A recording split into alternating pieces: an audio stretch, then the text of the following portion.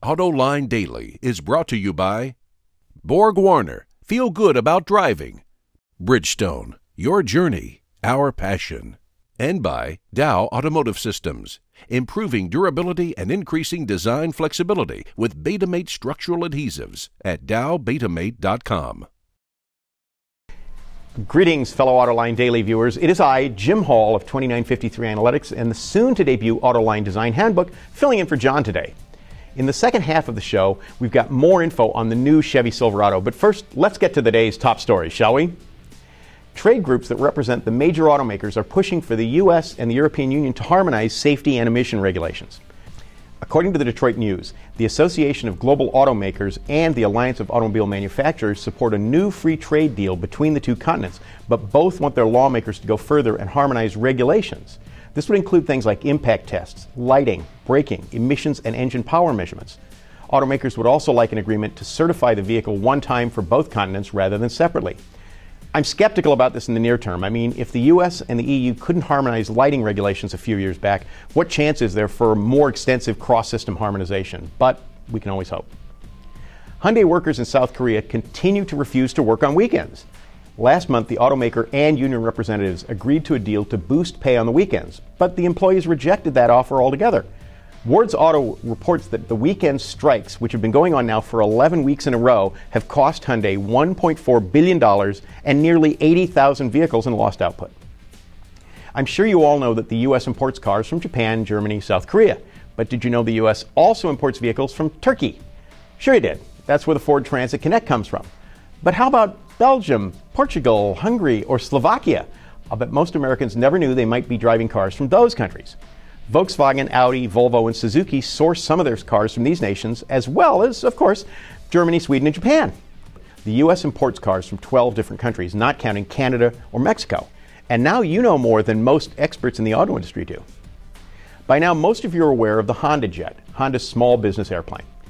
The company announced that its fifth iteration of the aircraft made its first flight so it could gather data for the customer versions of the plane.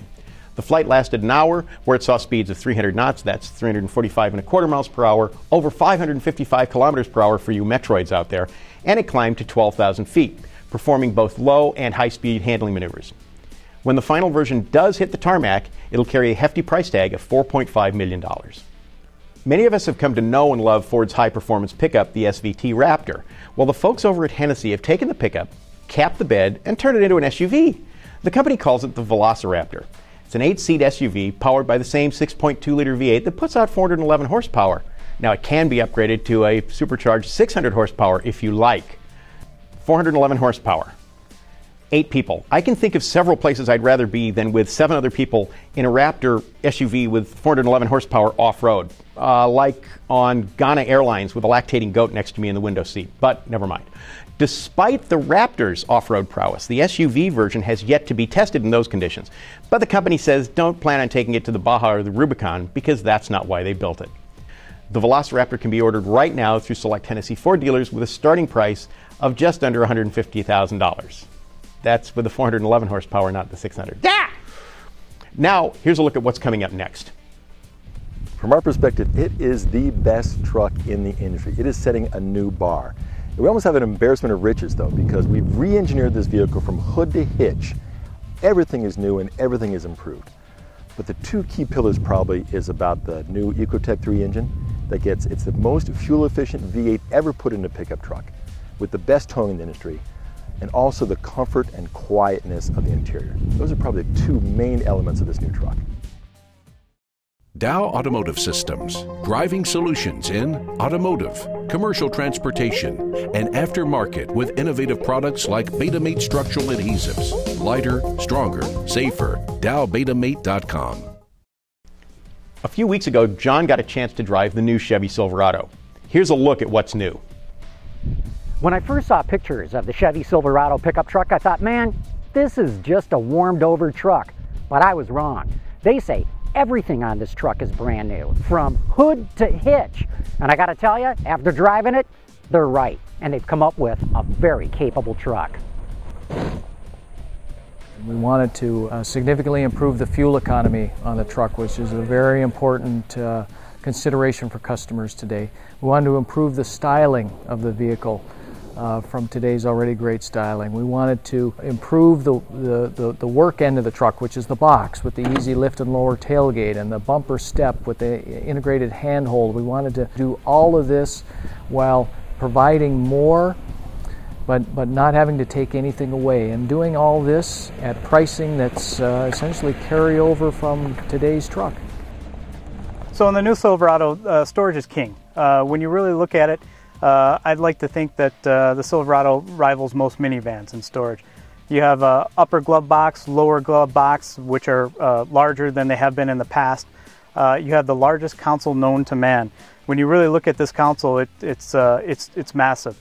There's opportunity for you to store a laptop, hanging file folders, dedicated storage for a phone, PDA, anything like an iPod or iPad. You have connectivity in the console, 5 USB ports, 2 APOs, a 110 volt, all within this one console. I mean, it's pretty much you could power the entire house from this console.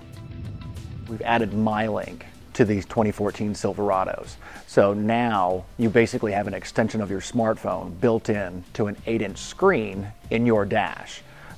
You can access all of your contact information, all of your media that's stored on that device, so iPods, iPads, iPhones, MP3 players, USB drives. You can connect up to 10 devices and seamlessly interact with all of those devices within the vehicle without having to pick up one of the devices. Just press a button on the screen, automatically would transfer you in between those. I think you can fairly criticize the Silverado pickup for maybe not going far enough with its styling, but remember, the truck segment is a pretty conservative segment. You don't have to have bleeding edge styling to do well in it, but you do have to have really good technology, really good towing power, off-road capability, and the kind of connectivity that buyers want these days. So you watch, I'll bet Chevrolet does pretty well with this thing. Knock off the F-150? Probably not, but I do expect them to do a whole lot better. Starting price for the regular cab Silverado is just under $25,000, including destination charges, which is actually the same base price as the 2013 model, and more premium models hit north of $55,000. And while we're talking GM, you should check last week's episode of Autoline After Hours with the head of the company's small block engines, Jordan Lee. It's full of great info about GM's iconic Bent 8 engine. And if you can't get enough of GM engines, this week, John and the Auto Extremist welcome Michael Segrist, the Assistant Chief Engineer of the Chevy Cruze diesel. And he'll be bringing that engine into the studio for the crew to check out as well. So tune in this Thursday at 6 p.m. Eastern Time for the best insider discussion in the industry. That wraps up today's show, and don't forget to catch the premiere segment of Autoline Design Handbook also this Thursday, but on Autoline Daily. Once again, I'm Jim Hall of 2953 Analytics. Thanks for watching, and have a great day.